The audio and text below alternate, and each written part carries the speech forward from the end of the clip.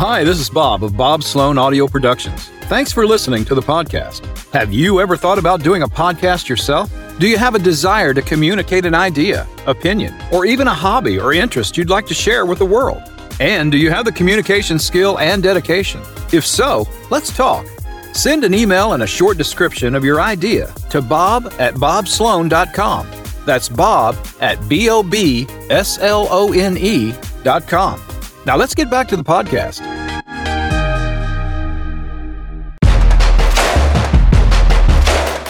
Welcome to the Hannah Miller Show. And here she is, Hannah Miller. Outspokenly conservative and unashamedly Christian, this is Hannah Miller, and this is what happened this week. First of all, Joe Biden said in March of 2020 that, quote, Donald Trump's Remain in Mexico policy is dangerous, inhumane, and goes against everything we stand for as a nation of immigrants. My administration will end it. Joe Biden proceeded to do so, and our border was flooded with hundreds of thousands of immigrants. Then, NBC reported this week that the Biden administration plans to restart Trump's Remain in Mexico policy at the border mid-November. Why not tomorrow? I'm sure they have their nefarious reasons, but at least it's going to happen next month. In COVID news, the National Institute of Health is now admitting Anthony Fauci and former NIH head Francis Collins, who just suddenly retired a few days ago, lied when they claimed they had not funded gain-of-function research through EcoHealth Alliance. This means they lied to Congress, to the media, and most importantly, to us, the American people, and really the world wide over. Now, the NIH also wants to claim they did gain of function, but not the gain of function that likely resulted in the creation of the virus that gave us COVID-19. And as Steve Deace tweeted out, that's a bit like OJ saying, yeah, I knifed a blonde and her lover, but not that blonde and her lover. For COVID cases this week, they continue to drop in the southern states despite hundreds of thousands of folks in the stands at football games and NASCAR races. COVID cases numbered 8,376 in Florida this week. Meanwhile, New York had 17,834 cases. These are two states with roughly the same population numbers, but New York is far more vaccinated and still enforcing some form of mask mandates and lockdowns. I continue to believe that COVID is seasonal, hitting southern states in the summer and northern states in the winter. Last year we had a hit in the southern states in January, February, primarily January. And I believe part of that's because we had tamped it down. We just delay. The lockdowns tend to just delay things. It will get there eventually. We had delayed it in much of the summer, and then it kind of started to hit us again in the southern states here.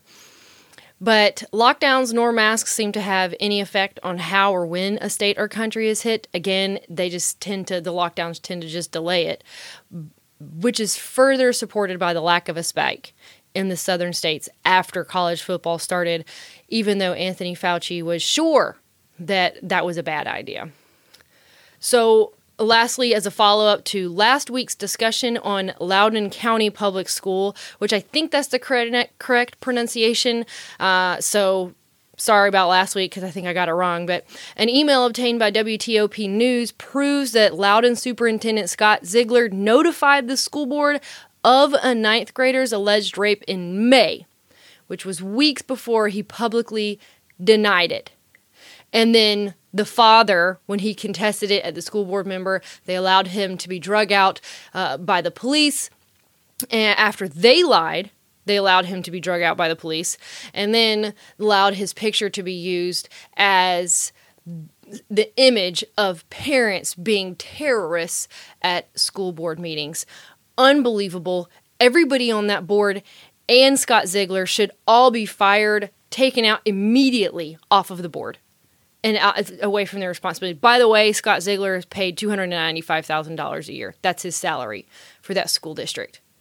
Just as a side note. All right, let's dive into this. I am a much better orator than I am writer, but I have to go off of notes. And so sometimes what I'm thinking in my head and what I would say out loud doesn't always come together on a page when I'm typing up my notes for this radio show. And I always send them to my mom. I send my notes to my mom, not always, but a lot of times. And I say, does this make sense? And then I'll start fleshing it out over the phone with her. And she's like, why don't you just say that? And I was like, well, I thought I did, but sometimes I just communicate it verbally better than I do when I write it down. So I'm going to try to communicate this next topic well for all of you, even though I have to go off of my notes, but I have to have something written down a little bit. So the winds of change are blowing from football stadiums to bars to NASCAR tracks to television interviews to comedians to baseball games to TikTok, all across the country and even some foreign countries. The American people are voicing their dissatisfaction with Joe Biden and his administration. So what am I talking about? Well, what started out as a foul, derogatory chant toward Biden that I will not repeat turned into a much cleaner version after an ESPN reporter at a NASCAR race attempted to cover up the chants of the crowd by claiming they were chanting the phrase, "Let's go Brandon." So the cover-up instantly became viral internet gold as Americans countrywide began to use the new version to mock Biden, his administration, and now the media elites who attempt to play defense for the White House. T-shirts, mugs, and flags, they're all over the place now sporting the phrase that appears innocent but represents a discontentment that's roiling deeply within millions of Americans. As the kids hashtag on TikTok, if you know, you know. So, what does all this mean, though? Why would I say that the winds of change are blowing? Well, I think what we will see is human nature work to the benefit of America and conservatism. Now, what do I mean? First, let me set the stage. In decades past, Democrat liberals have fashioned themselves as the party of the working class and as cultural rebels, and I put air quotes around that, who resisted government edicts.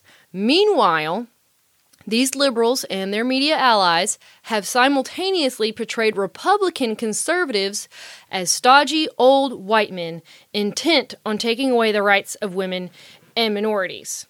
All right, so that's kind of the background here. That's the stage. But as J.B. Shirk wrote for The American Thinker, this portrayal of liberals and conservatives leads to puzzling contradictions.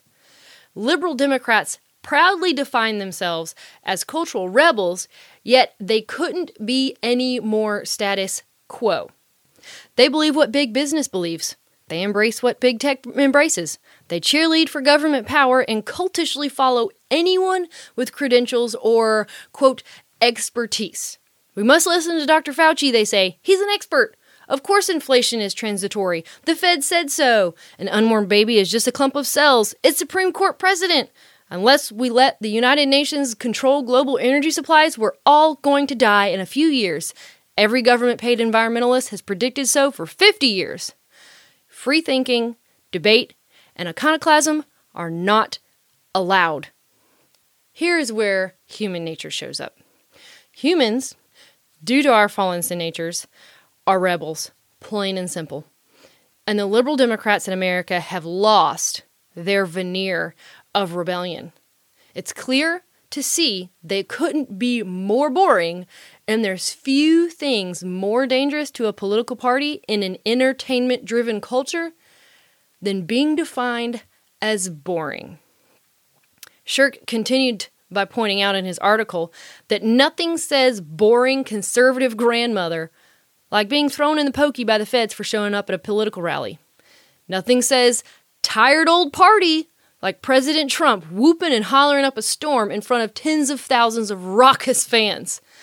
Nothing says we hate women like fighting to protect women's sports. Nothing says we hate minorities like trying to preserve police presence in their neighborhoods.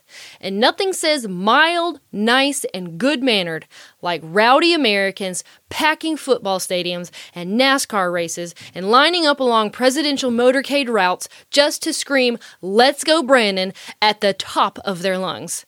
how very beaver cleaver of those go along to get along political conservatives. Who's raging against the machine these days? It's not who the mainstream media portrays as the cultural rebels. That's for sure. And freedom fighters the country over are waking up to that fact. Liberal Democrats are, in fact, the boring, compliant party. All right. I know the term rebel makes some of us cringe, but the idea of being anti-establishment is appealing to young Americans. It also appeals broadly to all of human nature because at our core, humans are anti-authority.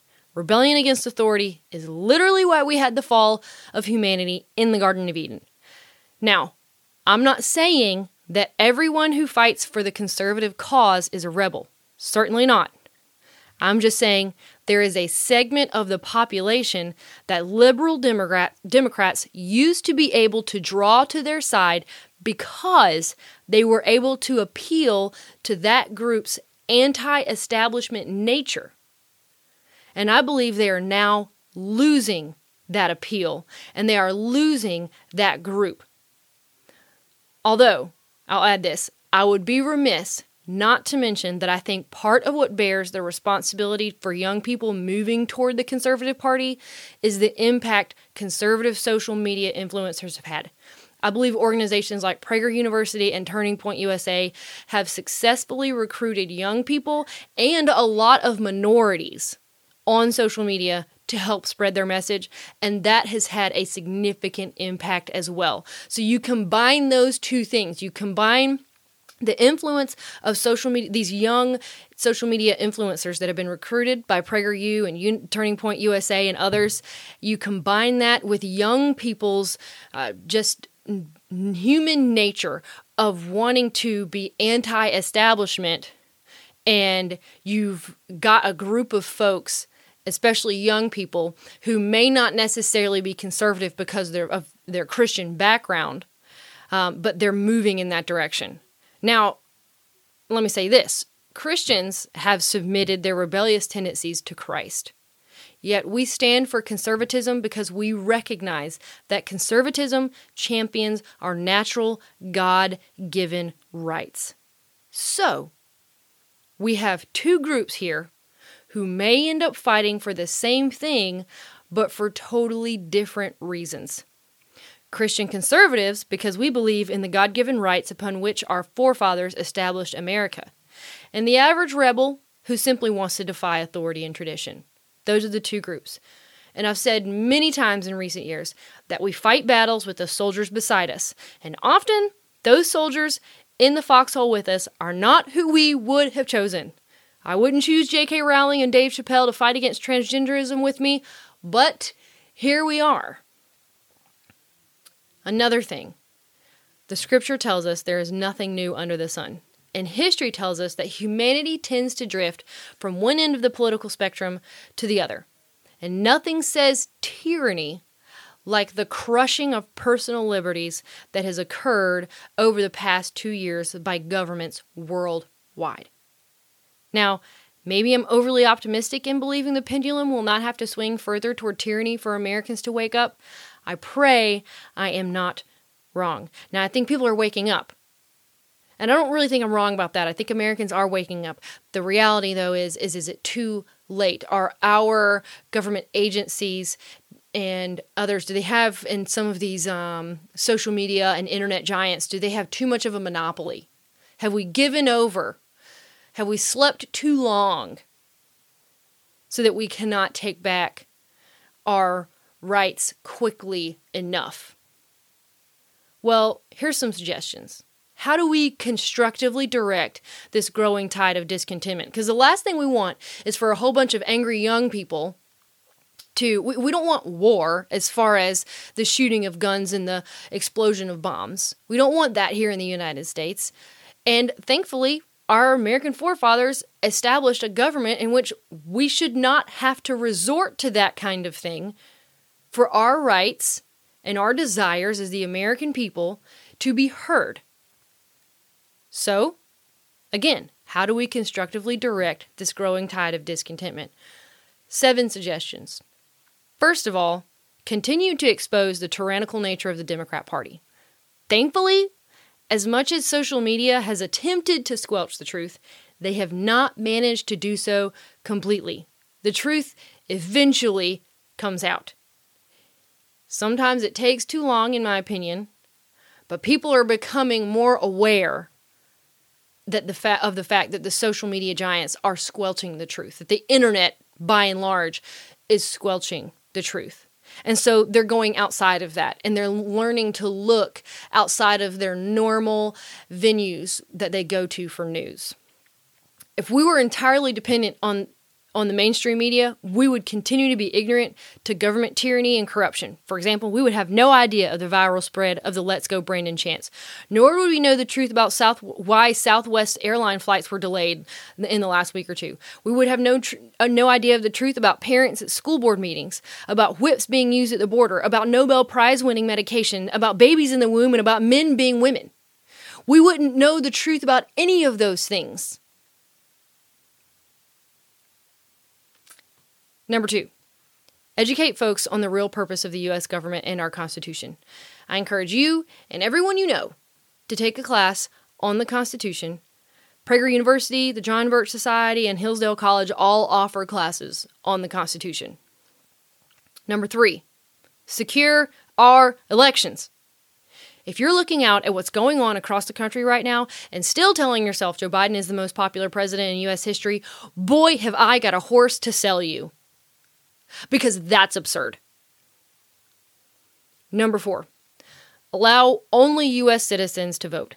Look, if folks need an ID to speak at a school board meeting, they for darn sure need an ID to vote in an election. Number 5, buy a gun and take a class on how to use it. The more guns and ammunition citizens own, the more nervous the elites get, and that's a good thing. But know how to use it. Number 6, simplify our laws, one item per law, and throw a whole bunch of laws out. As I said last week, our law code is too cumbersome to be of any benefit to our citizenry. Number 7, while I'm dreaming, close down the Department of Education, the Federal Reserve, and a host of other useless, illegal, yes, illegal government agencies. Look, now is the time. Now's the time. Number 6, simplify our laws, one item per law. Now's the time for that too. We are on a wave of change right now. I think we're starting to catch that. I hope we are. Maybe I'm naive, but I hope we are. I think that desire for change, the dissatisfaction with the status quo, I think that's roiling within people. I think that is growing. And so folks are now willing to make the sacrifices necessary to be able to make some of these changes. And these things that I've just mentioned are some of the changes that need to happen, especially number 6. I mean, all of them are important, but the ones that seem more difficult to achieve, number 6, simplifying our laws and how we pass them. And number 7, like I said, getting rid of these useless, illegal government agencies. Millions of parents are dissatisfied with the public school system, and teachers are leaving in droves. Y'all get together and start something new. Pandemic pods, for one. I love that idea. I think it's been brilliant for parents. You have so much more control over the education of your child and the people that are influencing your child and the other children that are coming into the life of your child when you go this route. There's lots of options out there. Furthermore, millions of Americans are unhappy with how interwoven the government and healthcare are, and thousands of medical practitioners are as well. Okay? Y'all get together. Start a private hospital. We can do it, folks. I'm going to give you an example of how that's being done. Cattle ranchers in the Midwest have grown weary of 4 companies having a monopoly on the processing industry. So what did they do? They got together and raised $300 million to start a competing processing plant that would bring them more benefits. $300 million they raised to be able to do this. If cattle ranchers can do that, a bunch of parents can start paying teachers to start pandemic pods or private schools, medical practitioners, patients, American citizens, the country over. We can start COVID clinics that just respond and take patients. I just was talking to my mom this morning, and the fact that, you call your average doctor's office and you want to get in to see them because you have COVID to get medication, and appointments can take a week or 2 weeks to get in sometimes.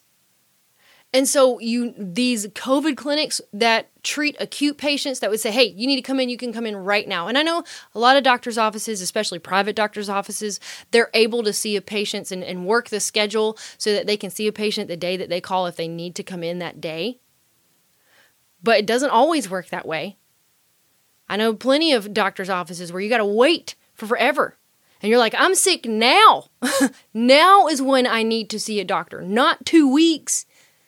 And so there's a doctor here in South Carolina that has started a COVID clinic that all that she sees is COVID patients, and that you call and you get an appointment that day. Because we recognize the fact that COVID needs to be treated early on. There's money out there to be able to fund those kinds of things. These cattle ranchers did that in the Midwest. We might have to get out of our comfort zones a little bit. But let me tell you, Americans can get out from under the thumb of these money-sucking, oppressive government agencies. Americans are innovative and entrepreneurial with more resources than any other people in the history of the world.